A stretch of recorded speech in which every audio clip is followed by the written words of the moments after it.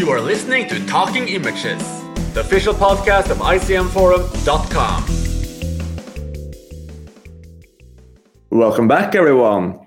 I'm Chris, and in this episode, Clem, Mathieu, Sol, and I will be counting down our 5 to 10 favorite films of 2017. First, each of us will quickly go through our 10th to 6th place at lightning speed. And then the main event, our top 5s, where we will open each film up to the panel for further discussion. The structure is simple. We will go in a circle where each of us presents our 5th choice. Then once we're all done, we'll move on to our 4th choice, 3rd, 2nd, and finally our number 1 personal favorite film of 2017. If a film happens to be on multiple lists, we'll skip it for the lower spots and allow the person who loved it the most to present it. This is also because as our love for the film grows, they will get more focus and more time. However, this is possibly our personal best, as there are only 2 single overlaps. So, with that all out of the way, let's just jump right into it. Clem, kick us off. What are your favorite films that just missed out of your top 5? Hey everyone, this is Clem. Okay, so from 10 to 6, we have at number 10, Sarah Plays a Werewolf. At number 9, we have the Chinese documentary Mrs. Fang. At number 8, we have The Killing of a Sacred Deer. At number 7, we have the documentary In Praise of Nothing. And at number 6, barely missing, we have the Chinese animation film Have a Nice Day. And what about you, Mathieu? Okay, well, I've got the Israeli film Foxtrot, this drama about a family learning their son has died in military service, and then it kind of goes into a very different direction, very Kubrick-style direction, and a lot of different tones in there. Then Dunkirk, I don't think there's much need to present that. I think everyone knows that film. Then Atomic Blonde, a film that I don't get the love for John Wick when this exists, and it has an actually charismatic actor at the center, unlike Keanu Reeves. Anyway, then I've got I, Tonya, the Margot Robbie film about the ice skating scandal. And then An Obscurity with Makala, which is a documentary about a Congolese guy who has to sell charcoal and has to kind of carry this charcoal to the city. It's a very, very affecting documentary. I really recommend it if you can find it. And Sol? Hi, it's Sol from Australia. In our 10th spot, I've put Ruben Östlund's The Square, his Palme d'Or winning film, about a curator of your museum or art gallery, and they basically put out an ad which is really in terrible taste. And he has to apologize for it, for something which he didn't do, and yet he won't apologize for something which is his fault. So there's a few different interesting dynamics going on there. In 9th spot, I've put The Shape of Water, the Guillermo del Toro film. Basically a love letter to the 50s B monster movies, but that probably doesn't need an introduction either. In 8th spot, I've put Good Time, a great film from the Safdie brothers with a whole lot of neon on there, which I absolutely love. I love films that really bathe in neon. In 7th spot, I've got Baby Driver, the Edgar Wright film. Probably doesn't need much of an introduction either. And in 6th spot, I've got The Endless, a great film about an abusive cult with a bit of a sci-fi twist. It's probably, I'd say, pretty much everything that Midsommar should have been. So if you haven't seen The Endless, I recommend checking it out. And without giving away too much, at least one of those 5 films will crop up later on in the podcast. Very good. And on my number 10, we have Darren Aronofsky's Mother, which is just an incredible sensory experience of maddening proportions. And my number 9 is The Florida Project by Sean Baker, which is just yet another incredible visual experience, here balanced with genuinely heartbreaking naivety and crassness. What's striking is that it captures the world of poetry through this sense of childhood playfulness, which hits you really hard. My number 8 is A Ghost Story, which, just to do spoil it, we will talk about a little bit later. On 7th place, like Sol, I also have The Square by Ruben Östlund, which is unnerving, awkward, and eerie satire of the art world, diving deep into the pretensions, prejudices, and insecurities of this self-absorbed museum curator, and it has all of the dynamics that Saul just mentioned. And on sixth place, it's a film I'm really sorry I couldn't include in my top 5, which is Mrs. Fang, which is this unnerving, unpleasant, claustrophobic, and just emotionally challenging documentary by Bing Wang, where we simply watch Mrs. Fang, an older woman who can no longer speak or move, just slowly slipping away. The family is around her, discussing her death, drinking and even partying by her bedside. And just all of this with the knowledge that this woman is actually alive and conscious. We are left studying her eyes, looking for any kind of emotion. It's just so incredibly painful in these moments when the camera actually focuses on her face. It just lingers there, and it genuinely feels earned. So this is the film I would love to discuss more with you, but I had to make some cuts. And with that, we're actually on to Clem's 5th favorite film of 2017. So just take it away, Clem. Okay, so at number 5, I have the movie Good Time by the Safdie brothers. The film is about the story of 2 brothers, one played by Robert Pattinson and his brother who has a mental handicap.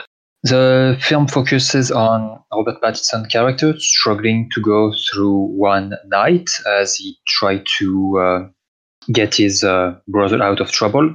The brothers that he got in trouble when they robbed a bank and it went wrong, and we follow him through a night, meeting a different gallery of character, trying to make the best out of situation as best as he can, often with disastrous results for him and for those around him.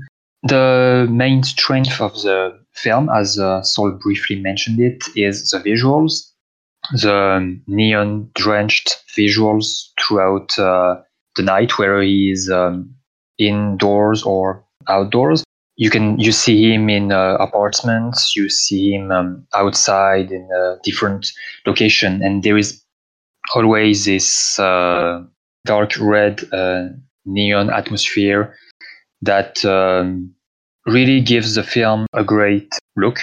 As I said, the main character is played by Robert Pattinson, who does a pretty good job as well, showing that he was able to distance himself from the Twilight movies he made a decade ago, and by playing on this film and a few other films that have absolutely nothing to do with playing a vampire as he did earlier on, he shows in this film that he can act, and it's hard to talk about it too much without spoiling, but I will add that it's one of those films that just grabbed me from the beginning and just kept me hooked from beginning to end.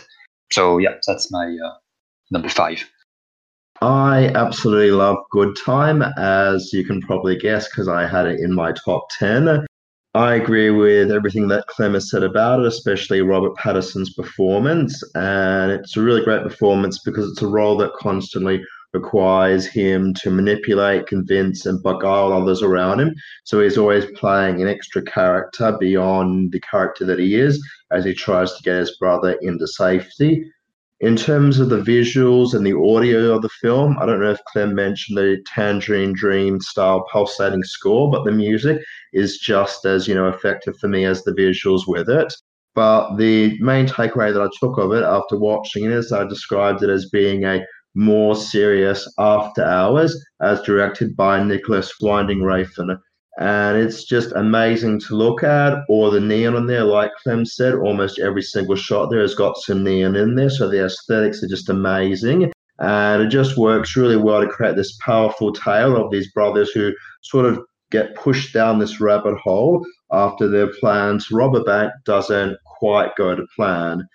And I remember when I was discussing the After Hours stuff on the ICM forum afterwards, I said it's just amazing how similar it is. And apparently it's not an accident, because one of the posters for the film, which Carmel, one of our users on the forum, showed me, is actually styled on the After Hours poster. So it's a bit of like a love letter, I guess, to the Martin Scorsese film also, and After Hours is actually my favorite Scorsese film. So yeah, I just absolutely love Good Time. Yeah, I was thinking about After Hours after a Good Time too, and it works so well. Pattinson is absolutely incredible, and the intensity of it, and just how unlikable yet interesting and intriguing Pattinson manages to make his character. It's unlike most, let's say, relatively mainstream films out there. I think your description is spot on. I enjoyed the aesthetic of Good Time, but I admit I found it a bit exhausting, which I guess is a feature, not a bug, but I guess I couldn't hold on to it. I didn't find Pattinson, he wasn't bad, but I suppose I didn't quite empathize with his character enough. I like the film best when it's slowed down a bit, with that scene with the girl, where he's staying at the girl's house. Talia Webster is the actress. So that's my favorite scene in the film, but yeah, I had a bit of trouble really emotionally engaging with it, I suppose. I've got a question for you, Matthew, if you don't mind. So you said you found Good Time really exhausting. I actually had the same reaction with Uncut Gems, and I can't remember offhand if you participated in the podcast where we discussed Uncut Gems, but I definitely was, I wasn't quite against it, but I definitely thought it paled a lot against Good Time, and I just found it, absolutely exhausting at the end of it, whereas Good Time, I was enthralled right until the end. Yeah, Uncut Gems is definitely exhausting, but I do like that film. That's why I highlight the kind of emotional engagement. I think the structure of Uncut Gems is something, for some reason, I responded more positively to. Maybe Adam Sandler was better suited for me for this kind of role than Pattinson. I don't know, but yeah, I did like Uncut Gems, but it's definitely the same. Yeah, definitely even more exhausting, possibly. So Mathieu, what's your number 5 of the year? My number 5 is Ni Juge Ni Soumise, or So Help Me God, a documentary by Belgian filmmakers Yves Inan and Jean Libon, the latter of whom is mostly known for a cult docuseries from the 90s called Striptease, which explored the underbelly of Belgian society in a humorous but also sometimes very dark manner, showing us taboo and uncomfortable things that no one else would, at least not on TV. And this documentary is very much in that vein. What it adds, though, is a focus through its main character. We are following a judge in Brussels who has a very peculiar personality. She's a bit of an oddball, but a very endearing one. She's both passionate towards the people who come before her, but also capable of recognizing the absurdity in some situations and cutting right to the chase. And so she's perfect for this approach, this docuseries, which always verged on feeling exploitative. But this, to me, avoids that trouble, thanks to that focus on this judge, who brings her warmth and humanity and humor to all of these situations. It makes us feel directly involved, rather than passively observing these sometimes strange and wacky people. And it's all very endearing and often funny, again exploring some of those taboos, like the lives of sex workers, with light touch, before the film takes a real turn for something much, much darker. And that's what I find great in this film, the unlikely balance of tones, that capacity to look at all the complexity of society and finding ways to show both the absurdist and funny aspects of it, as well as the grim and the horrifying. So Help Me God is definitely a film I've really enjoyed watching, and as you say, the judge has just incredible charisma there. I mean, she's delightful in many ways, though I do have a bit split opinion on it.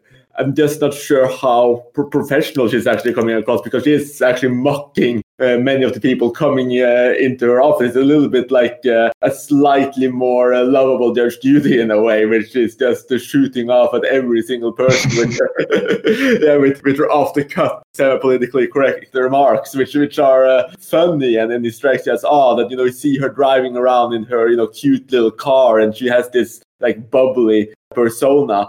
It's a really nice watch. It has lots of great exchanges. I think some elements of it are lighter. They mix in this criminal case, which they don't really complete, and it feels like it might just have been shot over a relatively short period of time and assembled together. It is not necessarily that cinematic, though some parts of it do feel that cinematic, and I think it's really just carried by her personality.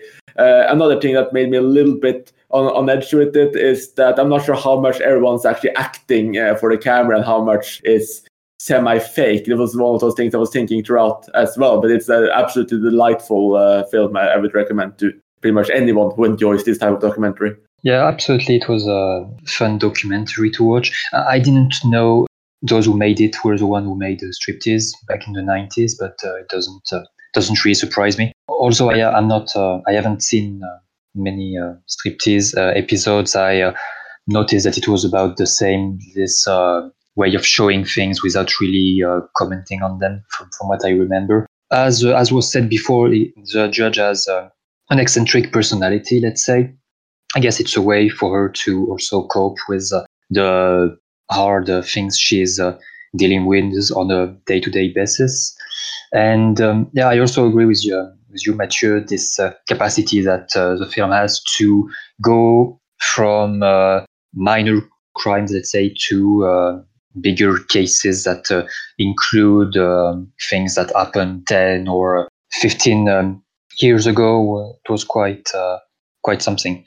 I also wondered if you would explain the play on word on the French title. I guess you didn't because you wanted to keep it family friendly. But yeah, so, I wonder if you would do it. And Yeah, I guess the title is actually.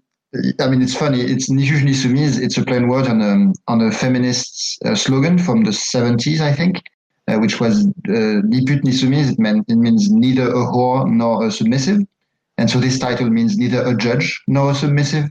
But I don't know. It's a funny title, but I don't know that it makes that much sense with the film. I mean, it's just kind of a funny play on words. And just to get back on something Chris said, yeah, I didn't find myself wondering too much about the reality.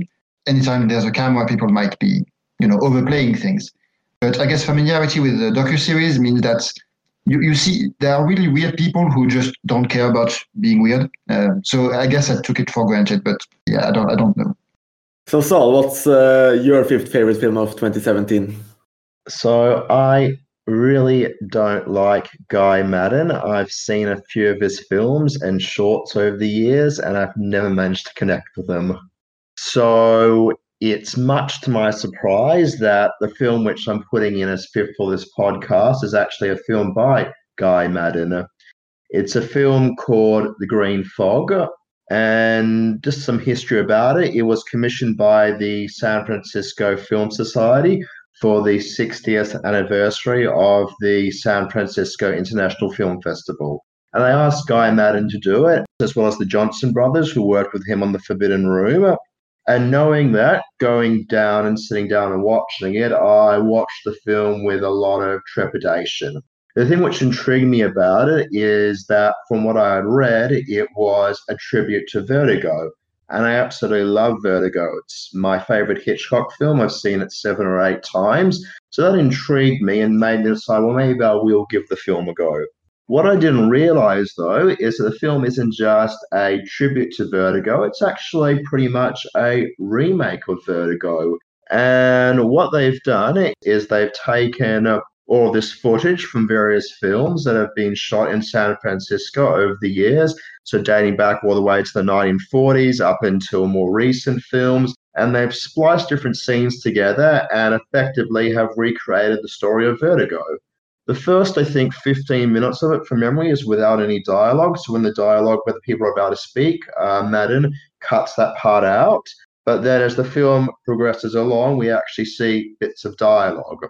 As per the title, there is some green fog effects used to sort of give it a little bit of extra atmosphere, I guess, maybe.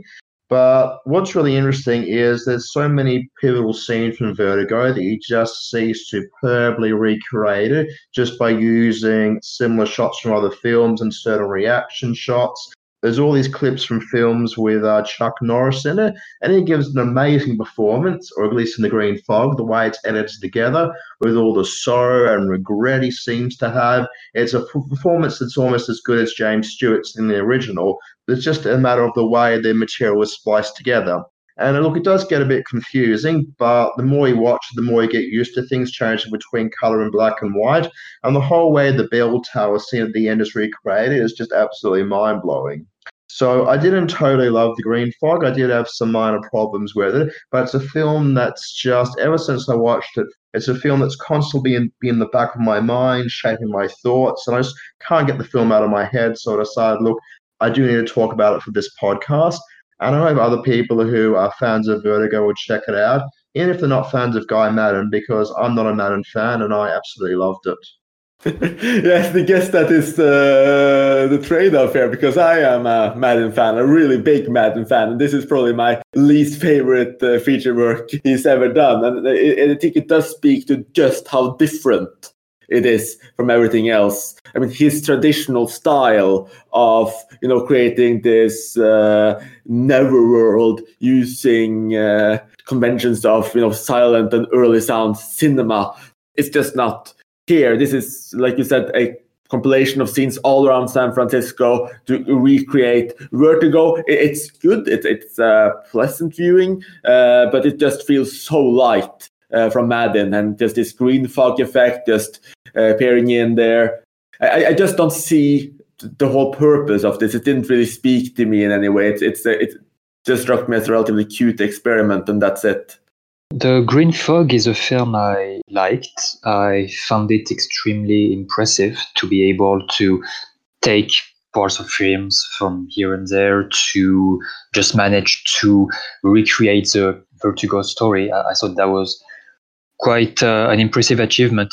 I'm wondering something, since you guys, Chris and Saul, have different opinion on Madden, to say the least. The thing with the Green Fog is that it doesn't feature any material actually from Madden. Madden didn't direct any of the films that were used for the movie. So I guess that's probably why I have, personally, I have trouble calling it a Guy Madden film. He obviously made it, but I don't know, he just took parts and pieces of others' work to create something. Just like another film that was released a few years back called Final Film. I think it's also worth pointing out that Madden did not direct this alone, just as with his previous film. Evan Johnson and Colin Johnson, two brothers, are co-directing, and unlike the previous film, they are actually credited first. So you can also wonder how much of the film is Madden's. Well, whatever case may be, it is an editing job, not a directing job, but still, there is still obviously someone making it. I had a bit of a weird experience with The Green Fog because I like to know the least about films before watching them. And in this case, it might have been a disservice so obviously I got that it was a bunch of films filmed in San Francisco. And then about 10 minutes in, I went, weird, we haven't seen any images from actual Vertigo. And then I went, oh, there are a lot of scenes that look a lot like scenes from Vertigo. That's weird. But I don't think I exactly put it together, especially because then we get the Catatonia part with Chuck Norris, which I agree, Saul. Great performance by Chuck Norris. Amazing. Definitely the best part of the film for me. But yeah, so I was kind of trying to find a plot that was not Vertigo in there. So with The Green Fog, I thought, oh yeah, The Green Fog is making people mute because you have all of these dialogue scenes where it's cuts before they speak every time, which is kind of funny. So yeah, I had trouble with the film, just I think because I didn't quite recognize what it was. I recognized all of the Vertigo homages, but I thought he was doing maybe something else. So yeah, it's an interesting experiment, not one that entirely worked for me, but maybe I can revisit it one day after I watched Vertigo, which is a film I absolutely love. Yeah, it's definitely quite different what Guy Madden's doing there and the Johnson brothers. I didn't like The Forbidden Room, which is the other film that Madden did with the Johnson brothers. So I don't know if it's a matter of the Johnsons having extra input, because I absolutely hated The Forbidden Room. So I'm not sure. In terms of whether it's directing or editing, I think there is some directing in there. I mean, yes, they need to edit all the footage together, but it's edited together with a specific purpose in mind, and there's actually a narrative beyond it. And films that do that and sort of like take different clips from other films, I just think are incredibly interesting. The director of The Artist did one in the 90s called The Classe Americaine. But he did that with all different clips from films from like the 60s and 70s and managed to create a narrative out of it by splicing it together and putting some voiceover on. And of course, Woody Allen did that with What's Up, Tiger Lily, and recorded a different voiceover to make his own film. But just the whole idea of taking footage and being able to create something with it, even if you haven't shot it, is just something which is so dynamic. There's a great director called Craig Baldwin, made a couple of films. One of them's called Tribulation 99. Alien Anomalies Under America, and the other one's called Spectres of the Spectrum. And they tell like complete stories just using various found footage and splicing it together. And I guess what I found even more dynamic with The Green Fog is that it's not just splicing together all this footage to create a story, but to retell a story that most of us as hardcore cinephiles know very well. So it's like seeing like one of my favorite dreams or whatever unfold again in different eyes. So yeah, I don't know. I mean, I know it's not for everyone, and I think if you go into it knowing nothing about it, would probably like it even less. I guess I was fortunate enough to know that it was about Vertigo before going in. I just didn't know it was a remake of it. I was just totally surprised and knocked off my feet by it. And I thought, well, this is just a film that I have to put forward and try and get some more people converted into watching. To add to that, La Classe Américaine, it's a cult favorite in France and a film I really like. I think generally this technique lends itself to comedy particularly well. And I think that's why the parts I like the most in The Green Fog were, again, the Chuck Norris parts and the kind of awkward, absurdist comedy of people getting interrupted all the time, kind of a Buñuel feel to it almost. One thing I'd also mention for people who like this kind of thing is there's a YouTube channel called Blow Up. And it's a French thing, but they have a playlist called Recut, which is exactly this, recutting things from different films and kind of telling small stories. It's not as ambitious as The Green Fog, but it could be of interest. And I'll just throw in defense for people who re-edit films, because this is a standard part of documentary filmmaking and essay filmmaking as well, and you can exercise a great degree of artistic control with that. I mean, just look at the films of Adam Curtis, for instance, and several documentaries throughout the ages. So I think that you can still definitely call someone a director for finding interesting and exciting new ways to reuse old material. To move it on to my number 5, we have The Killing of a Sacred Deer by Yorgos Lanthimos, which is everything you can expect from a Lanthimos film, especially at this point in time. I mean, it's cold, clinical, brutal, and of course, unnervingly stylized. The acting is cold and deadpan. The bleak, almost real humor we know from Dogtooth and The Lobster is here. But fittingly, as we see a lot of hospital and clinical work, it is far more clinical in its darkness. Not to mention far more restrained. It creeps under your skin with its warped logic and takes you to unyieldingly dark and uncomfortable places as just this family is taken to the depths of self-preservation and muted depravity. It's certainly not for everyone, but the niche is quite clear, and I think that if you're in this niche who likes these cold, brutal, dark, semi-surrealist films, which I am, it's a surefire hit. Yeah, I also was very impressed with The Killing of a Sacred Deer. Like Chris said, it's very much a Lanthimos film. There's no mistaking it. It's an extremely atmospheric film. There's like a whole lot of a lingering sense of dread in the air, especially because it's so unclear exactly what is going on. There's a great industrial-like sound effects, lots of angular photography, some overhead shots looking, straight down as some of the characters faint without giving away too much of it. But yeah, the whole film just circles around this father who has to make a decision that no man should ever have to make. And there's a few hows and whys that go a little bit unanswered, but just the whole tense relationship between Colin Farrell and Barry Keoghan as the teenage boy who he connects with, shall we say, is just handled really well. Very dynamite performances, and a film that lingered in my mind for several days after I watched it. I like that you make it sound like a great connection between a man and a teenage boy. That's fascinating when you see the film. Once again, going to be a dissenting voice here. Sorry about that. It's the only Lanthimos film I don't like. I think the way he directs his actors, it works very well in something like The Lobster, but it doesn't work so well for me in this. Maybe because I don't see the comedy in it. I don't know if it's supposed to be there, but at least I don't see it. And I find that the monotone way of directing his actors is kind of hurts the inherent tragedy here. I think the only of his actors who does really well with it here is Nicole Kidman. Barry Keoghan, everyone loved his performance. I guess I don't really get it.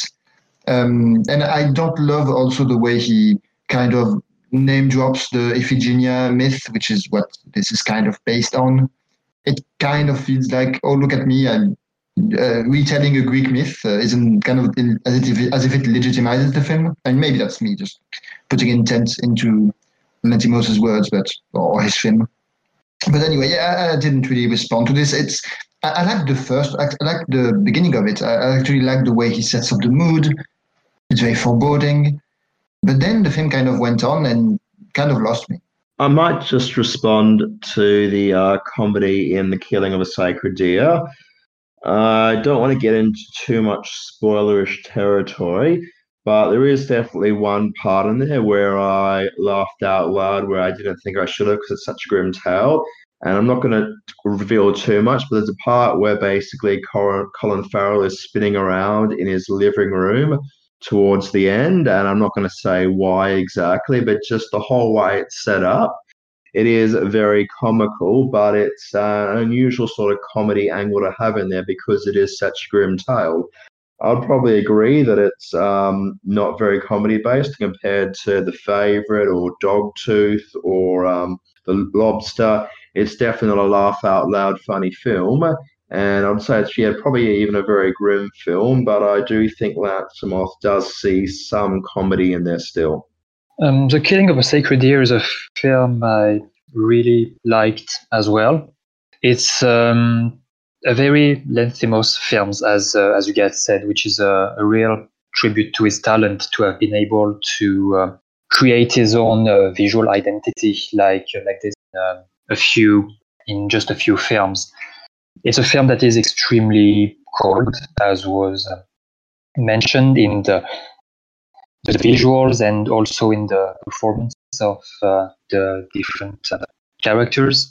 The music is extremely eerie, I guess, which makes the films even more tense and very strange and almost oppressive atmosphere, I would say. The camera angles also that were chosen are quite unusual, I would say.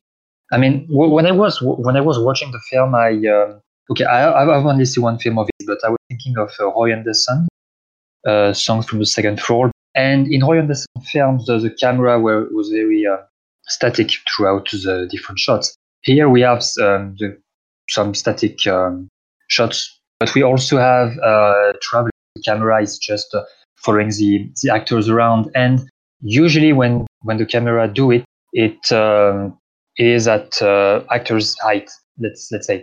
And in these cases, well, sometimes the camera was following the actors, but also sometimes it was filming from the floor or from down, which makes it even more strange in a way, I would say, because it's quite unusual in this type of film to film from quite close sometimes, and yet managing to keep a distance from the character and the general extremely cold and dark atmosphere the film manages to create.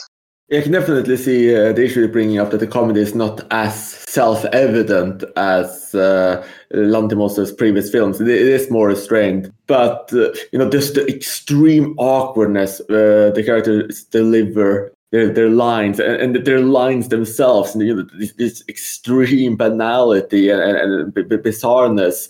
It's darkly humorous, but it's more under the surface, and it's equally eerie at all times. I think none of you mentioned the overpowering soundtrack either, filled with classical music, which may be both a strength and a weakness in some ways, but it's but yeah, when I was talking about how clinical it is, it's also about how detached it is. from everything that's happening, and shooting, from the roof and seeing them, small on the floor, or just taking that degree of separation from the emotions and not really humanizing them to the way that another approach could have done. I think that works really well in making it, like I said, eerie and unnerving. It could certainly be handled in a completely different way with far more realism and emotion, and maybe also had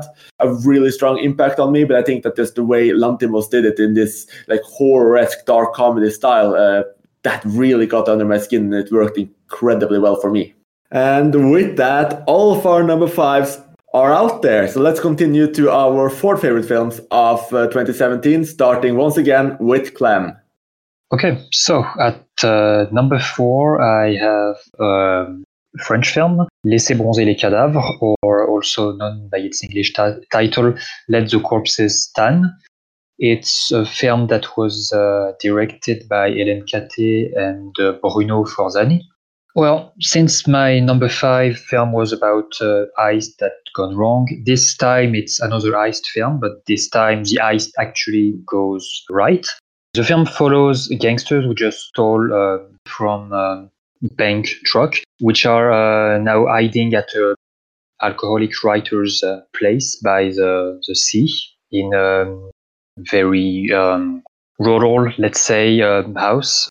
And later on in the film, or rather quickly in the film, the police start investigating for something else, for the disappearance of 2 women and children. They eventually comes to the house, and then most of the film will be focusing on this kind of duel that the police and the gangsters will be having.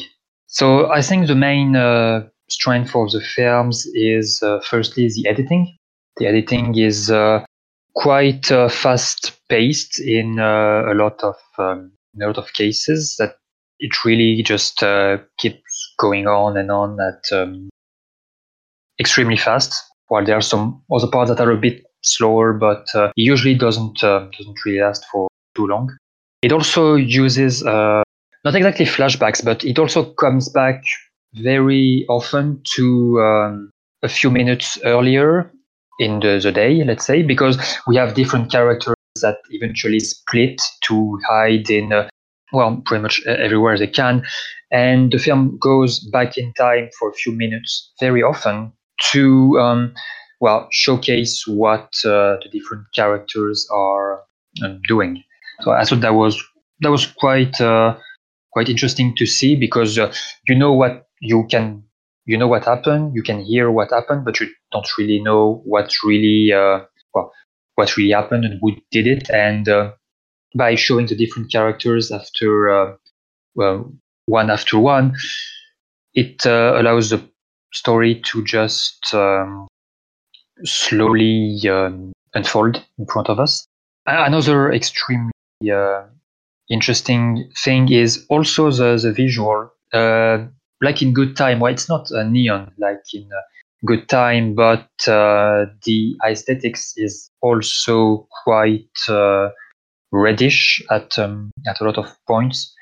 There are a lot of shots of them smoking cigarettes and having their faces illuminated with red, yellow, and stuff like that, which is quite nice to look at. I think overall it takes a lot from exploitation Western. I was reminded a lot of, just in the setting and the story and the way the film is made. It just reminded me of something an exploitation film director could have made.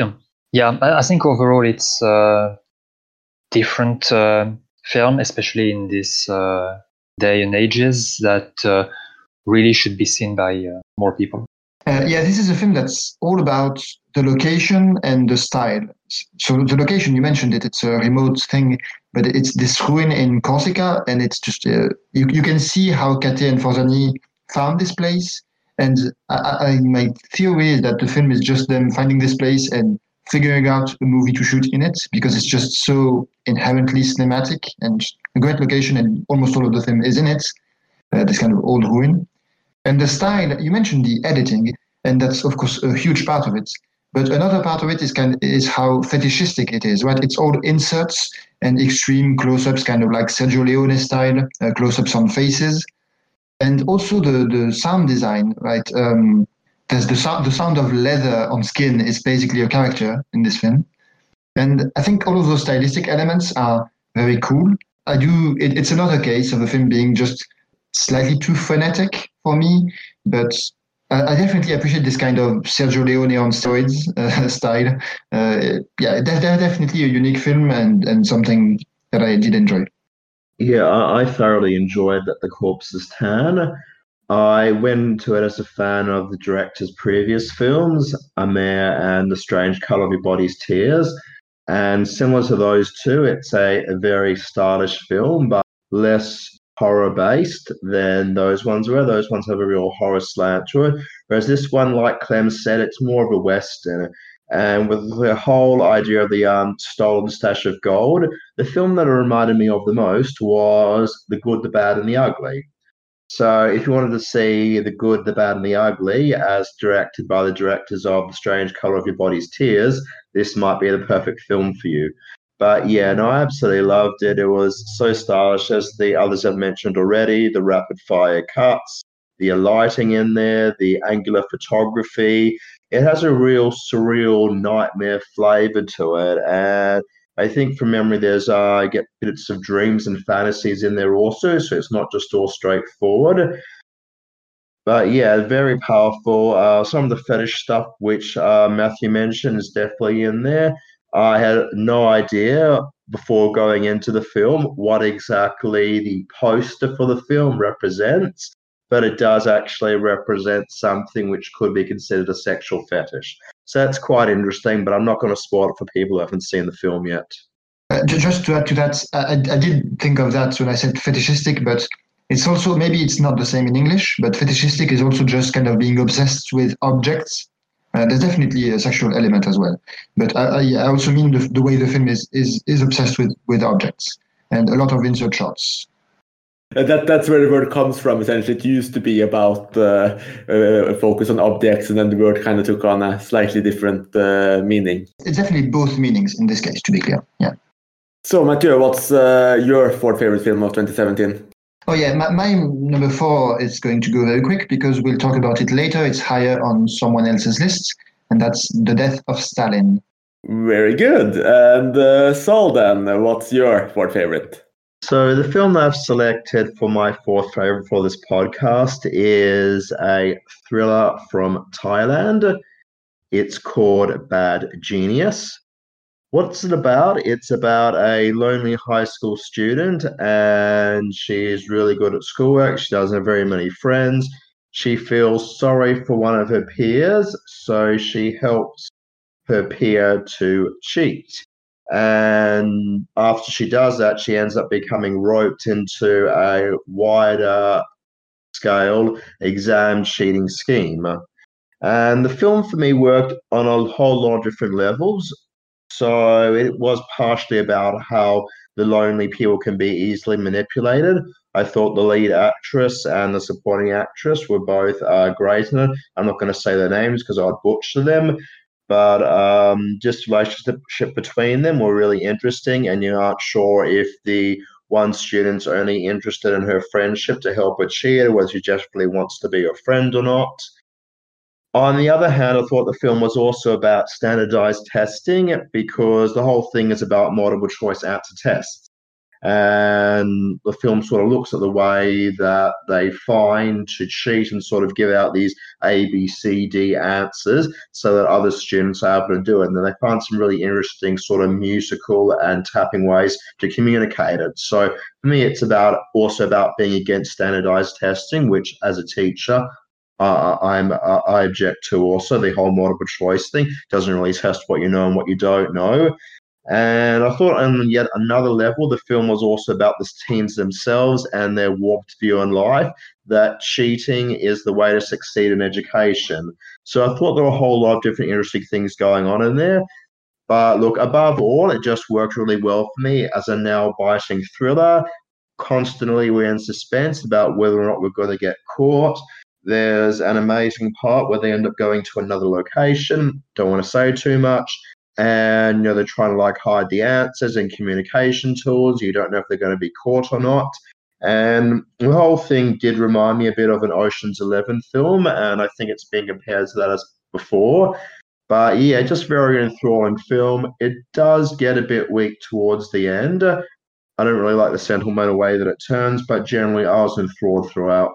Yeah, Bad Genius is a really, really fun and exciting watch. And I think like so many other films in, I guess, a similar vein, I mean, the excitement here is just seeing how they do it and just watching how the film essentially uses suspense mechanism to show the workings of a brilliant mind and building up this scheme and building up the excitement and anticipation of if it will work or if it won't. Yeah, I think it's not really, doesn't really dive that deep into it. It's like the Queen's Gambit a little bit, which, popularized chess and just showed the excitement of chess without really diving that deep into it. You have these techniques of just making cheating that exciting, and just the ways of doing that, and these little ideas that she comes up with and ties everything together, and it's really suspenseful. It's really funny. It has lots of twists in there. It's jumping back and forth between various different things. Everything is not exactly as it would appear either. So and you have this large fun character gallery with a lot of different motivations. So yeah, it's a twisty, fast-paced, fun thriller that I think should be far more popular, really. It's the kind of things that I can see work for essentially every single demographic. Yeah, I definitely agree with that last part. It's something that really is quite accessible. Another film that uses fast edits to a fairly good effect. I basically agree with what you guys said. It's a fun thriller. I was a little let down by the ending, which tries to make it into a more holistic story, and that doesn't really work. But that doesn't take away from the thriller aspects, which are well done and ingenious and often clever. I did at one point pause the film. Sorry, Tom. To check if that's really how the SATs work, and yeah, it does. You could cheat that way. It could be a manual for someone. Yeah, watch out, I guess. And yes, I think what you pinpoint there of the ending is my least favorite part too, and the thing that perhaps stopped it from being a great film for me. But it's a really good film, and it is light, easy, and accessible, but it works really well. It's exciting throughout, so yeah, definitely recommend it. I'm really pleased to hear that you guys like Bad Genius, because yeah, it's a film that I am, like Chris said, I'm surprised it's not better known. I think it really would appeal to worldwide markets because it's like so well done as a thriller and like sort of an exciting one and making cheating so exciting. So yeah, I hope it does get a bit more exposure sometime into the future. And something which I will mention though is I haven't actually seen The Queen's Gambit, but the comparison has now piqued my interest. So yeah, let's see if Sol loves the Queen's Gambit. And on that note, we can go on to my number 4, which is Western, which just hits you with the bare-boned minimalism of Valeska Grisebach. And what is so striking here is the way she manages to shoot masculinity, in particular hyper-masculinity, or even this downright toxic masculinity, in a way that captures incredible vulnerability. Everything here is infused with a sense of powerlessness and sadness. It's frankly jarring. We have all seen films that either revel in this behavior and characteristics, or shows it as dangerous, scary, and unnerving. But this is not quite that film. And to make it even stronger, it also dives into national chauvinism and communication, even as our German workers, essentially stranded in Bulgaria, forge complicated relationships with the locals around them. And this is enhanced further by this powerful central performance and the attempts at communication without words, and just relationships that are formed. It's, like I said, really bare-boned. You get trapped in this very sensory experience, which is something I absolutely love. But this vulnerability, this weakness, this softness in these characters, especially our lead Meinhardt, which the film manages to find, it's just absolutely spellbinding for me. Oh dear. Okay, so it looks like I'm the only co-host tonight who's also seen Western, and unfortunately I didn't like it anywhere near as much as Chris did. I didn't hate the film, so I liked it more than Transit, which is another Berliner School film, which didn't really do much for me, which we discussed in the 2018 podcast. Western, look, it has got a really great performances, especially the lead actor, Meinhard Neumann. I thought he had a really great, quiet intensity with him. But the film for me didn't really do much. I constantly had this sense that there was this tension that was about to erupt, but then nothing significant ever seemed to really happen, except for something with the horse, which is probably best left unspoiled. But otherwise, it's sort of like, is this fight going to break out? Are the villagers going to turn against them? Is the person he tells off harassing that girl going to get into a fight with him? Is this going to happen? Is this going to happen? Nothing actually really goes anywhere. And probably the clincher for me is there's a scene where they're sitting around a bonfire and they start braiding each other's hair. And I'm just like, wow, these guys are just really bored and they've got nothing to do. I don't know. Unfortunately, Chris, it's the one image that's going to stay with me from the film. So, yeah, I don't know. Look, I like the title Western. It is kind of interesting how there are some parallels with there because, he likes the horse. He rides into a new town. He sort of saves this girl from being harassed and is being a little bit heroic. But, for a film running for a whole feature length, I don't know. The characters are really bored, and that's sort of like the whole raison d'etre of the film is depicting this boredom, but I didn't feel the director managed to make their boredom too exciting.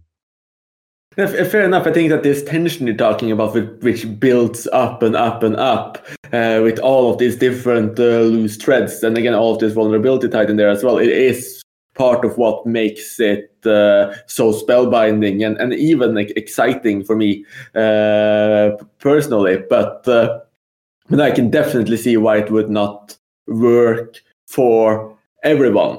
So, as no one else has seen it, let's just jump right to our third favorite films of 2017, starting once again with Clem. Okay, so my personal number 3 is a French film called Jeannette, l'enfance de Jeanne d'Arc.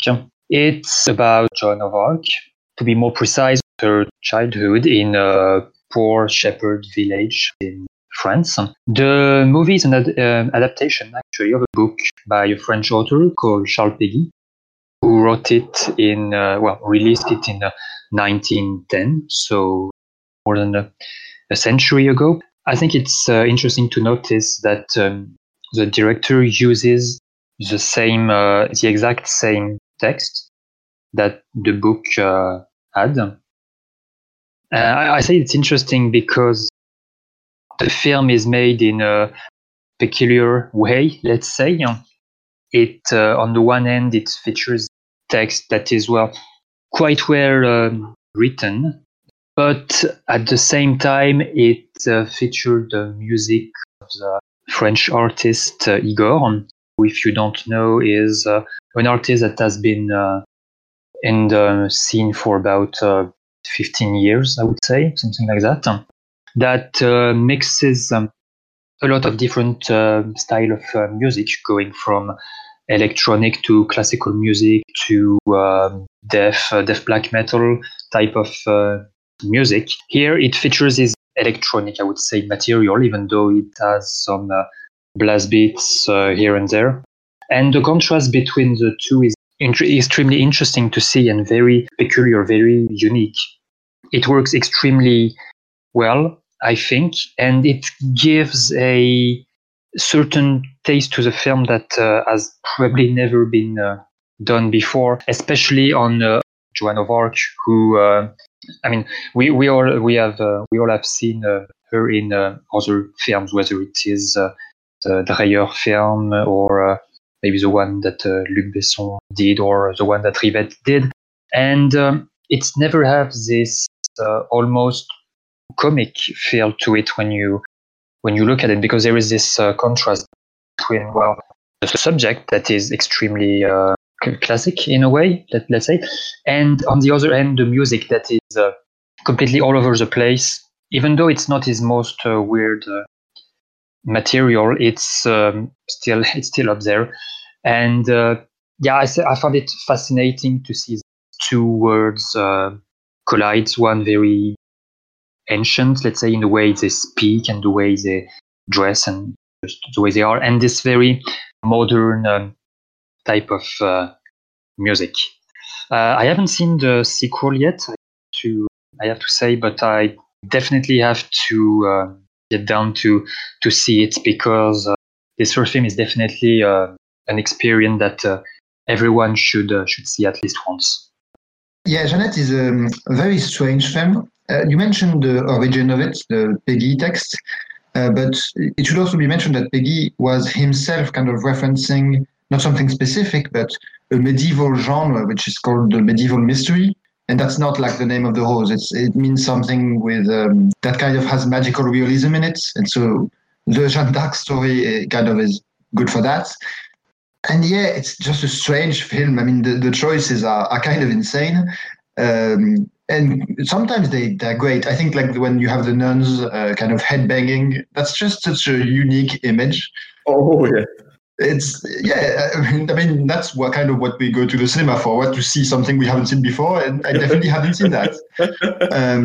I do think the dialogue is very tough on especially the 8-year-old actresses, the children, because it's both really, it's kind of a mix between really ornate and really naturalistic, and yeah, that's just a very tough balance to strike for a child actor, and I don't think they manage it that well. I think the film gets a lot better with teenagers.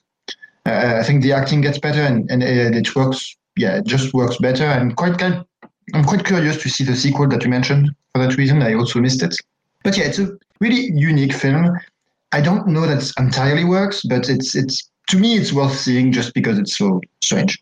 Yeah, it's a bit like this. Jeanette is an experience, and it's a pretty daring film as well. I really respect a lot of the choices here. I think the nun dance in particular is a standout, and the fact that it merges in rap and heavy metal and rock, etc., into this very sparse environment. And like it's just the fact that it's so stripped down. Like large portion of the film is just essentially shot in 2, 3, 4 locations. Most of it out in nature. Like I think you get 20, 30, 40-minute scenes like in one area with long, drawn-out music choices. Very little elaborate setup. It's sparse, minimalistic, and then you have this kind of extremity on the other side. And some of the music is quite catchy. I didn't love it personally. I can really see why someone would, because there's so much uniqueness there, so much daringness. It's visually interesting. It's creatively interesting. So while this jarring exercise fell a little bit short for me, I think it's something most people should definitely see just to discover for themselves if this is something they would love, because it is truly unique. Think of it that way. Do you want to see the Jeanne d'Arc story told in the style of Des Parapluies de Cherbourg with heavy metal? I mean, if yes, please do watch this film. Yeah, that's a good description, Mathieu. I think I should mention I am a huge fan of Igor, the guy who made the music. I knew his work before watching the film, which I guess really helped also appreciate the film as a whole. I also agree with you, Chris. The style of the film is very minimalistic in its setting, in its characters, because we don't see that many characters throughout the film. But I think it works. I think it works extremely well in this case. So, Mathieu, what's your third favorite film of the year? So my number 3 is Call Me By Your Name, to get back to something much more conventional. A film that I think is defined by sensuality in the fullest sense of the word. Obviously, this is a love story, and one that certainly doesn't shy away from the sexual tension and release that entails.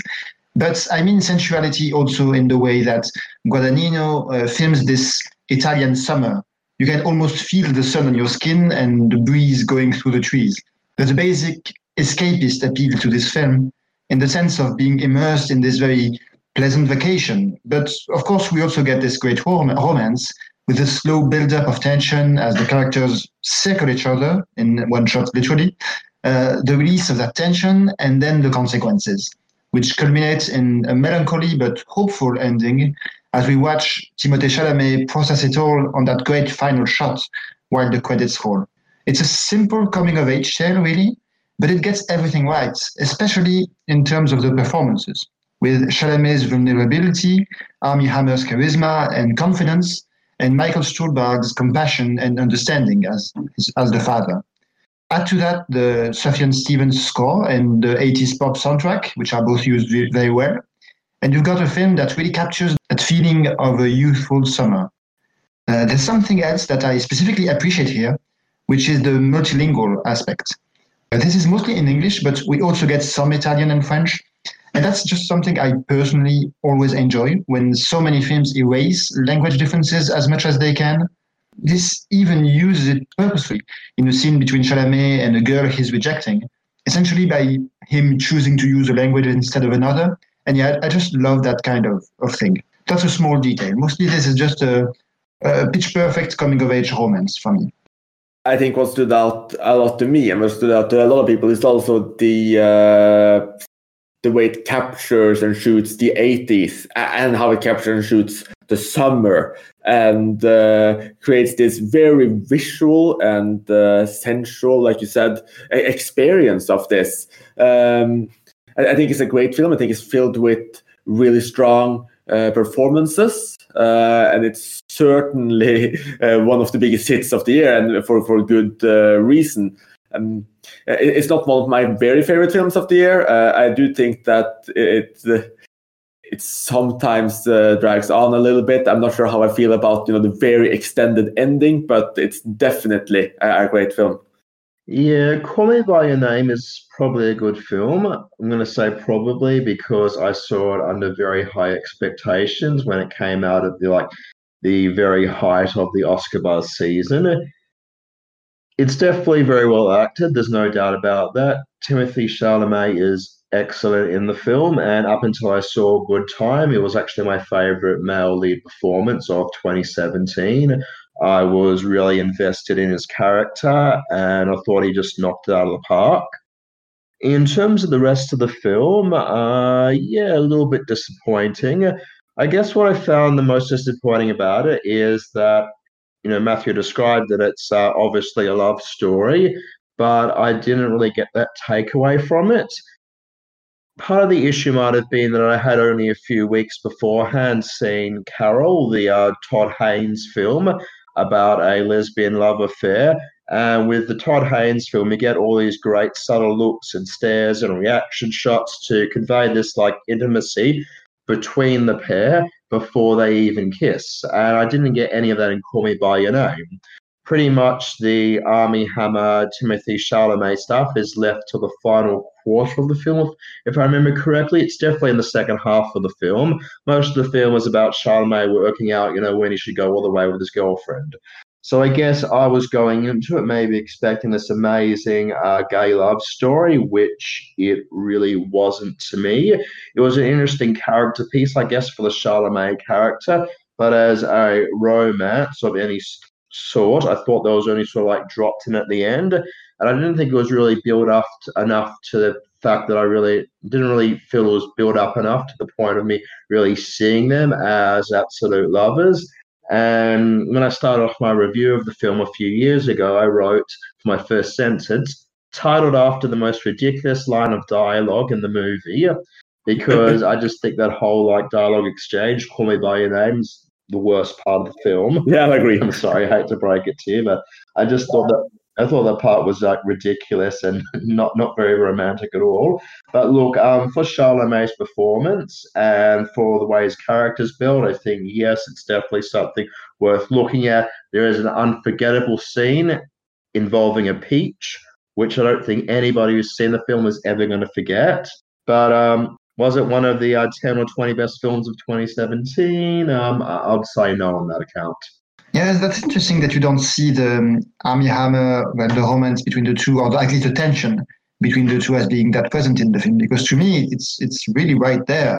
To me, I kind of agree about the title. I guess it's ridiculous in the way that teenagers can be ridiculous. So I think it works within the film, but yeah, I guess maybe it works better in the novel also. Yeah, just to be clear, I don't hate the film, and I don't think the film's overrated or whatever because of the title. I'm not going to put too much emphasis on the title, but yeah, I mean, Armie Hammer says it, not Timothée Chalamet, so it's not a teenager saying in the first place. It was just a really weird, off-base, strange thing about a film that I wasn't quite enjoying as much as I was expecting in the first place. To then have that dropped into me, I was like, whoa, people really think this is one of the 10 best films of the year. I'm not so sure. Oh, yeah, I misremembered it. But yeah, I definitely agree that's not the best part of the film. So, Saul, what's your third favorite?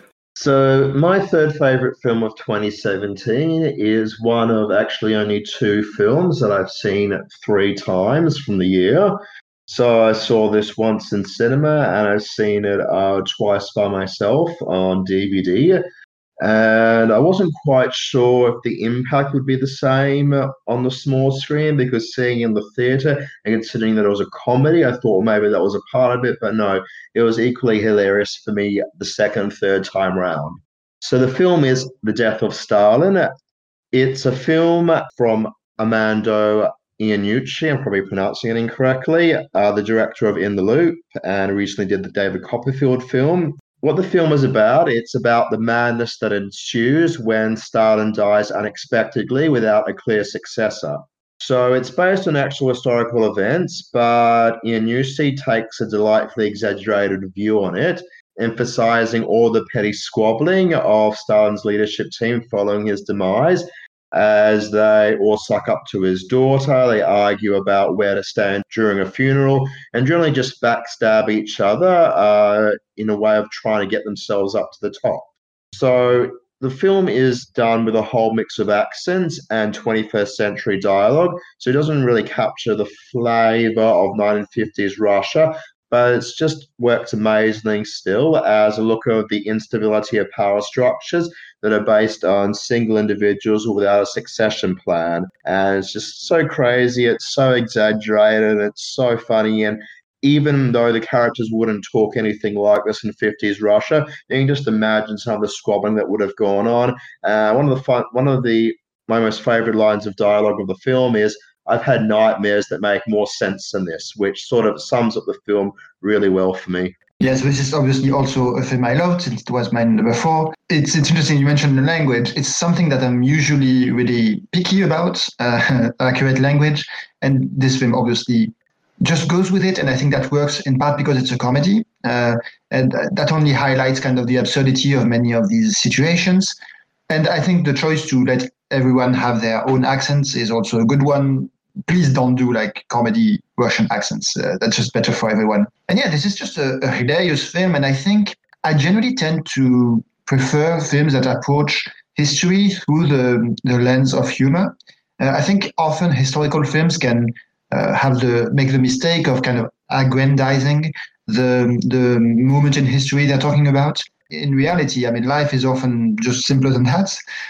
I think this is just a great approach, and The Death of Stalin is just ripe for absurdist comedy, and Iannucci really goes into it with a lot of enthusiasm, and it works quite well. I think Steve Buscemi as Khrushchev is amazing. I mean, Steve Buscemi is one of my favorite actors, and no exception here. Also, Simon Russell Beale as Beria. They're basically the two adversaries. He's great. And Jason Isaacs, I love. He has just a small role as Zhukov, a military man, and yeah, just he walks into the film and owns it for 5 minutes. Yeah, it's just a great comedy that actually, even though it plays fast and loose with history and with the actual facts here, I think it describes kind of the absurdity of totalitarianism quite well. Did any of you mention that it's actually based on a comic book / graphic novel as well? Because I think that's it does show a little bit. Like you have Iannucci and the comic book sensibilities just merged together into this mad mental image, and it's a very visual film as well. The way they introduce the characters and the way they play around with history in this very sarcastic way. It's always visually striking, and the comedy elements there are really great. It really tracks in Iannucci's style as well. Just all of this, wobbling and bickering and pettiness, but also this higher level intrigue. I think, like you said, all of the actors shine. Buscemi is particularly extraordinary in this, and it's just everything comes together. It's hilarious. It's petty. It's bizarre. It's a bit too silly sometimes, maybe, but it's over the topness of it all. It works really well, and it's just a really great film. No questions, really.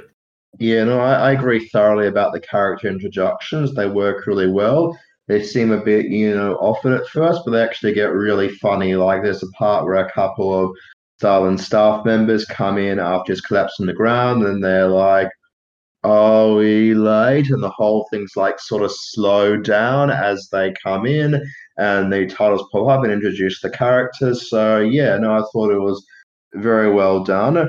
I'm not sure about having the titles at the end, which sort of explain what happened to all the characters afterwards, because I guess this is an exaggerated one. But like Matthew said, it works good because it's a comedy. I generally don't like historical dramas. I find them quite boring and stuffy. But if you put a comedy slant on it, especially an absurdist slant, whether it be in a film like The Death of Stalin or The Favourite, it really makes me perk up, and it makes me a bit more interested to learn about the history rather than having a boring costume melodrama.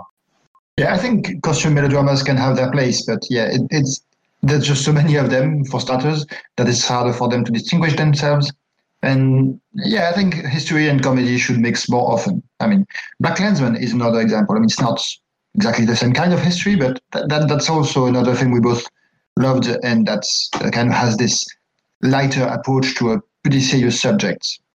Yes, I think you're absolutely right. Comedy and history should probably mix more often for these kinds of experiences. And moving on to my number 3, which I guess there are some darkly comedic elements in there, but that's not what most people would think about, is Happy End by Michael Haneke, which, is often called a lesser Haneke, and given the power of his best work, it may very well be that's the case, but it's still an incredible, unnerving experience, and frankly, equally as unyielding and bleak as Killing of a Sacred Deer. And just before I continue, don't worry, my next 2 choices won't actually be as soul-crushing as these 2.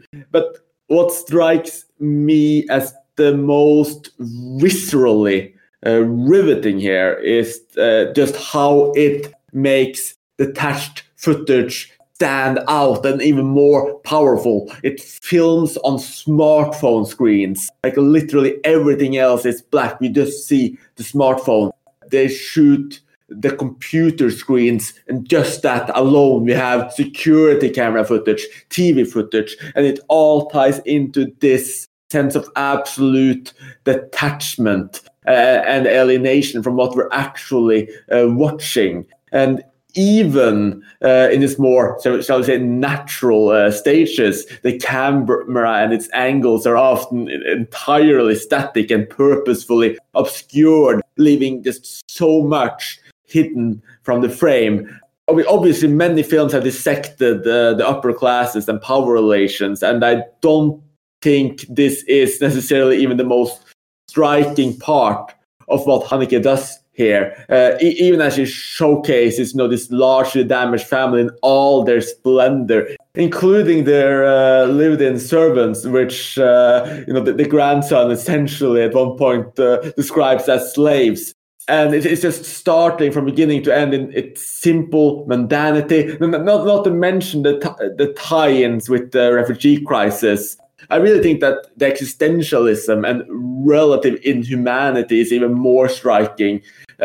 Completely just look at modern society, and not to mention there's the powerful chemistry between Jean-Louis Trintignant and his granddaughter. The utter destruction of the grandson, played by the wonderful Franz Rogowski, who is in several Berlin School films, and just the ending itself. And there's just so many great performances there. Huppert is excellent as always. And the film just feels so multi-layered with so many damaged and discomforting human beings and experiencing at the center, and the soul-crushing, airy underbelly of just existential doom and despair ever present throughout. Yes, I agree with you, Chris. Happy End is a multi-layered film. We have all these characters interacting with one another, whether it is the grandfather or his daughter and son. It's really hard to really know what everyone is thinking in this film.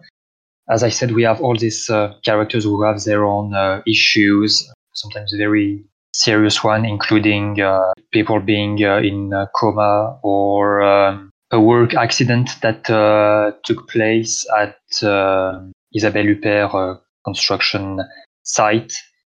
You can tell that they try to communicate with each other. Sometimes communicating by a computer and text chat rather than talking directly to one another. Yeah, it's quite sad in a way.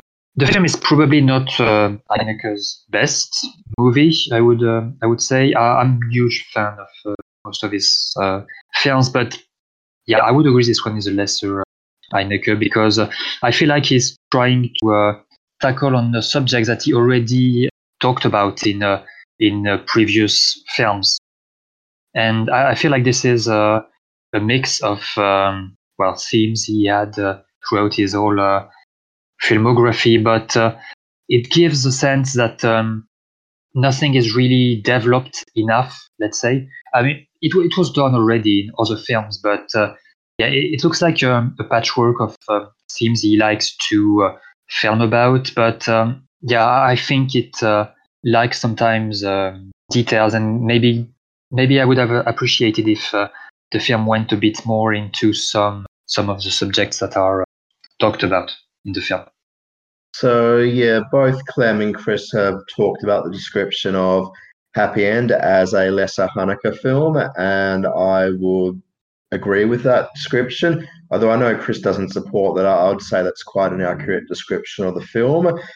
I thought there was a lot of interest going on, especially like Chris said, the opening of it, which is on a smartphone screen where all we see is text messages. And then, like Clem said later on, you've got some characters who would prefer to talk via computer to each other rather than speak directly to each other, which is really interesting. And I thought, so Haneke is going to try and explore maybe some social media and the way that communications have changed a bit over time. But these parts are only really as a very small part of the overall narrative. It only really pops up on occasion. It's not like an Unfriended thing where everything's all on just on one screen. The other thing is that, and it might just be the print of the film that I watched, but the subtitles for the smartphone only came on the smartphone. So rather than at the bottom of the whole widescreen frame, it would just be like narrowly on the smartphone. So I was having a lot of trouble actually reading the translations of the French. I mean, some of it I can guess because I've done a bit of French in high school, but I found that a little bit distracting. So, I mean, if you compare it to something like the Unfriended films or other films that have been on a computer screen, they sort of tend to zoom in on parts of it, on bits and pieces. So it's not just all like long shot. And I guess the way that Haneke's done it, we sort of get that long shot of the phone, we've got that long shot of the computer screen, so you're sort of squinting to see what they're writing, which I guess I found a little bit more intimate. A little bit less intimate. It'd probably be more intimate and more involving for me if I could clearly see what they're typing, because that's just a really interesting process. But look, beyond that, the only part of the film that really struck a chord with me was the whole granddaughter-grandfather relationship. I thought that was really well handled. I thought both actors were amazing in the roles there, especially the young girl whose name I could try and say, but I'll end up butchering it, Fantine Hardouin. Anyway, she's excellent in it, as well as Trignadant, which probably pronounced the name also incorrectly, but the chemistry between them, the way they eventually bond and realize they've got more in common than they thought because they both have a bit of a sadistic streak to them without spoiling too much, was excellent. The rest of the film and all the dramas about the workplace incident, just did nothing for me. I think if the film was really about just the granddaughter and the grandfather and had a bit more social media in there, I think I would have loved it. At the moment, it's more of a like for me, so not a bad film. I'd say it's a good film, but yes, a lesser Haneke for me. Definitely a great film for the French pronunciation police, this one. This is not the kind of film I love in general, which is perhaps why I haven't seen much Haneke. There's something that feels a little smug to me, like look at these puppets, how ridiculous they are, and they never feel to me like real characters. There's definitely truth in the satire that Haneke brings, but I just don't really believe in these characters for the most part. But again, I haven't seen much. Yeah, it's a film that I appreciate on just a technical level. I think the way he uses screens, as you guys mentioned, is quite efficient. And I like the end of it, actually. The final shot with the water is involved, let's say. But yeah, it's just not the kind of film that I love in general. I just have a little trouble with it.